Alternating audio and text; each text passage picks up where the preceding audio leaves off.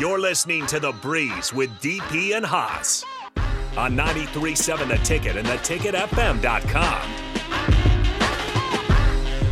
All right, welcome back into Ticket Weekends. Again, I'm Harrison Arns running the ones and twos. We got the host Haas in here as always, and DP stepping in studio as well. We got a couple more segments here left. Haas asked the question, can Nebraska win the Big Ten West?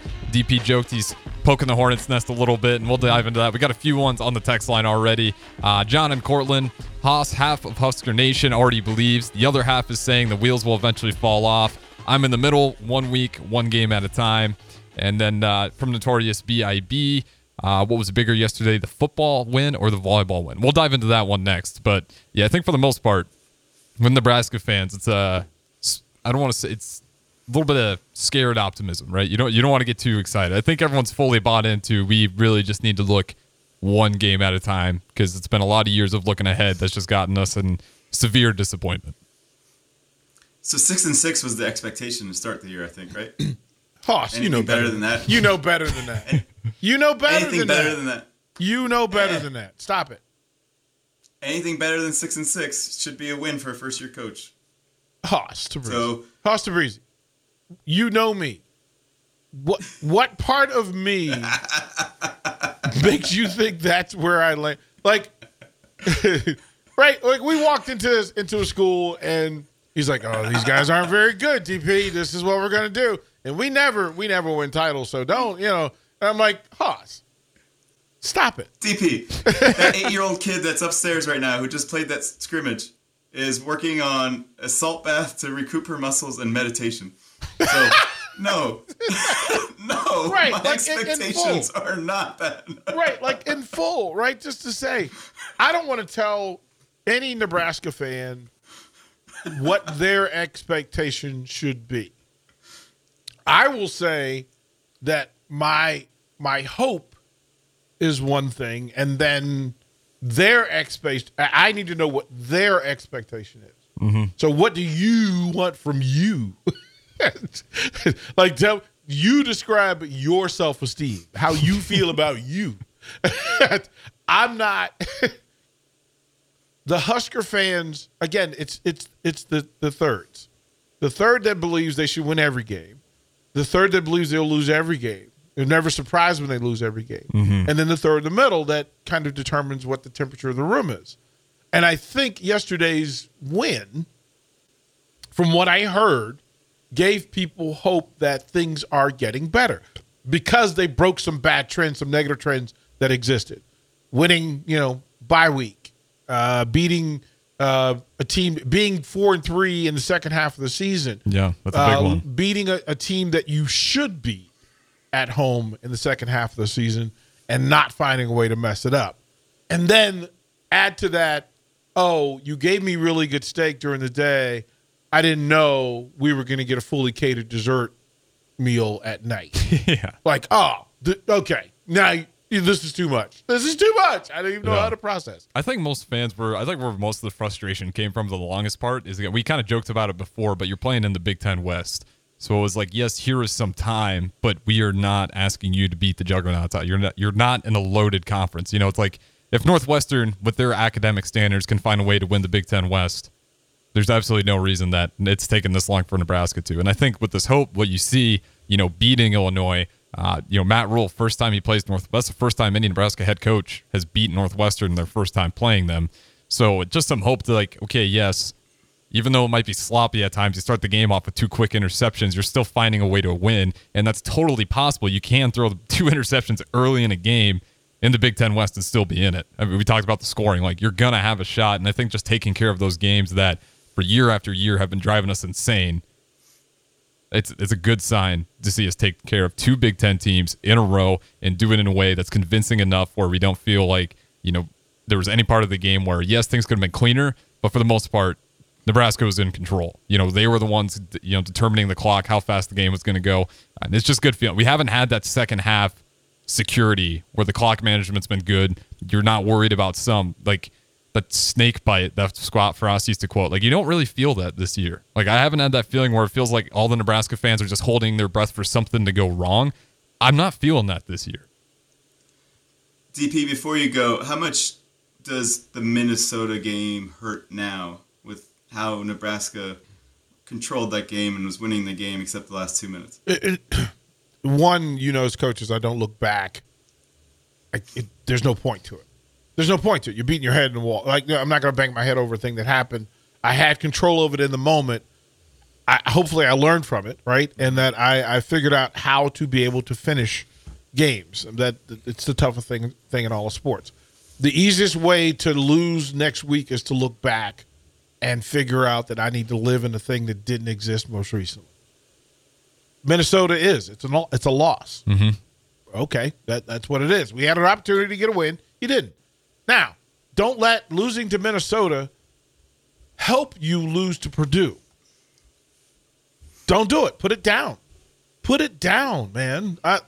You can't. You don't have the same personnel on the field. Mm-hmm. You're 6 weeks smarter. Or 7 weeks if you can count the bye week. And then Purdue is not Minnesota. Yeah, they're really struggling. The only mission in play for me on Sunday today is to beat Purdue. I don't care. Minnesota doesn't exist to me. Wisconsin doesn't exist. Iowa doesn't exist. Ohio State doesn't exist. Michigan doesn't exist. As a matter of fact, after today, because I'm going to do my film study, and I'm going to look at what we at Northwestern to evaluate who we are. But nobody on the planet exists. There's no other game. There's no other focus. There's no other topic of interest. It's Purdue. That's it. If I handle my business against Purdue in full, I'm 5-3, and then that's it. That's it. I don't care about Minnesota. I don't care about anybody that was on the schedule before now. I don't care. When you're watching those games with your coaching experience, does it look like the players got that mentality just using the eye test? One, because it's a different roster. It's a different depth chart. Mm-hmm. Different guys are on the field. Different guys accept training differently. I can tell you that Malachi Coleman's body looks different now than it did 4 months ago. I can tell you that Sackman, James Sackman Williams, his comfortable movement looks different now than it did when he was on the practice squad, when he was on the scout squad. I can tell you that Heinrich Harburg in the huddle looks different than he did 6 weeks ago. Mm-hmm. I can also tell you that some of the coaches move differently. So, yeah, some folks are taking development, taking the growth, taking the information, and getting better. Emmett Johnson, look, he's a different player than he was 3 weeks ago. He wasn't in the conversation for folks who were asked to produce. Mm-hmm. So, listen, it's a different team now. So let it be. Just focus on this week. Look, if Matt Rule wants to win Monday, come out and say, listen, I'm grateful that we're 4-3, but I don't have any focus or any energy for anything other than beating Purdue. And if it's not going to help us beat Purdue, I don't want to talk about it. Absolutely. On a side note, I do want to ask this because, Haas, did you catch the Nebraska-Northwestern game at all, or did you just check the score? I was coaching soccer, okay. So I checked. I got the score. Okay. Sorry, Husker fans. No There's worries. I'll just quick ask DP this, and then we can move on. On that play where Tyus was the running back for Northwestern, and he looked like he was about to break out and run, that might have been the slowest running back I've ever seen. I could not believe that. He had about 20 yards, Haas, maybe 15. Maybe I'm exaggerating. 15 yards, and it looked like it was in the end zone. And I have never seen a running back move like he was in molasses. I was talking to Ramel Lloyd Sr. and Ramel Lloyd Jr. Frank Gore used to do that all the time. Sorry to cut you off. Frank Gore would break out a 15-yard run, and then everyone would catch him. Frank Gore. Yeah. Maybe that's one of what the it best is. Running backs of all time. But it wasn't. He didn't look like he was a muscle back. I was just very confused. I'm hoping he pulled a hamstring because that's honestly what it looked like. It was incredibly. He like busted open and everyone was like, "Oh, that's a. Oh wait, no, they're catching up to him. He's gonna get tackled already." But no, it was funny. But we can move on here. The person speaking is Harrison Arns. If you want to find him, you can find him near O Street, and you can show him how slow you are. Yeah. Like ready, set, go. Ready, set, go. Ready, set, go. Right? So they have Nebraska has Wisconsin later on. I know we're looking one game at a time, but Nebraska-Wisconsin had a different matchup. And beating an undefeated team that's number one in the nation, that's awesome. And sorry, women's volleyball, that we didn't start with that. Sorry, really, genuinely. That is so cool. So you guys, talk about that. What's the vibe around that? Electric. I think, for a lot of people, I don't know if they even realize that how long it's been since John Cook was able to take down Wisconsin. It was since 2017 to get that. So to have that, and again, it's an 18-0 clash. You walk away from that one 19-0. Wisconsin's now going to have to sit at number 2. You're number 1. And that sets you up for the playoffs too now, because now you're in a situation where if you have to play Wisconsin again, it's not going to be until the very end. So that is a huge, because we talked about Wisconsin. I mean, they're good. It's going to be a challenge if we play them again. There's no question about that. But at least now you can push them off. And if you do have to play them again, it's going to be at the Pinnacle. Or Pinnacle. Yeah. Yeah, one, I mean, I tweeted this last night, and it still resonates with me today, that college sports, college athletics, and the Big Ten Conference missed an opportunity again. Missed an opportunity. Yeah.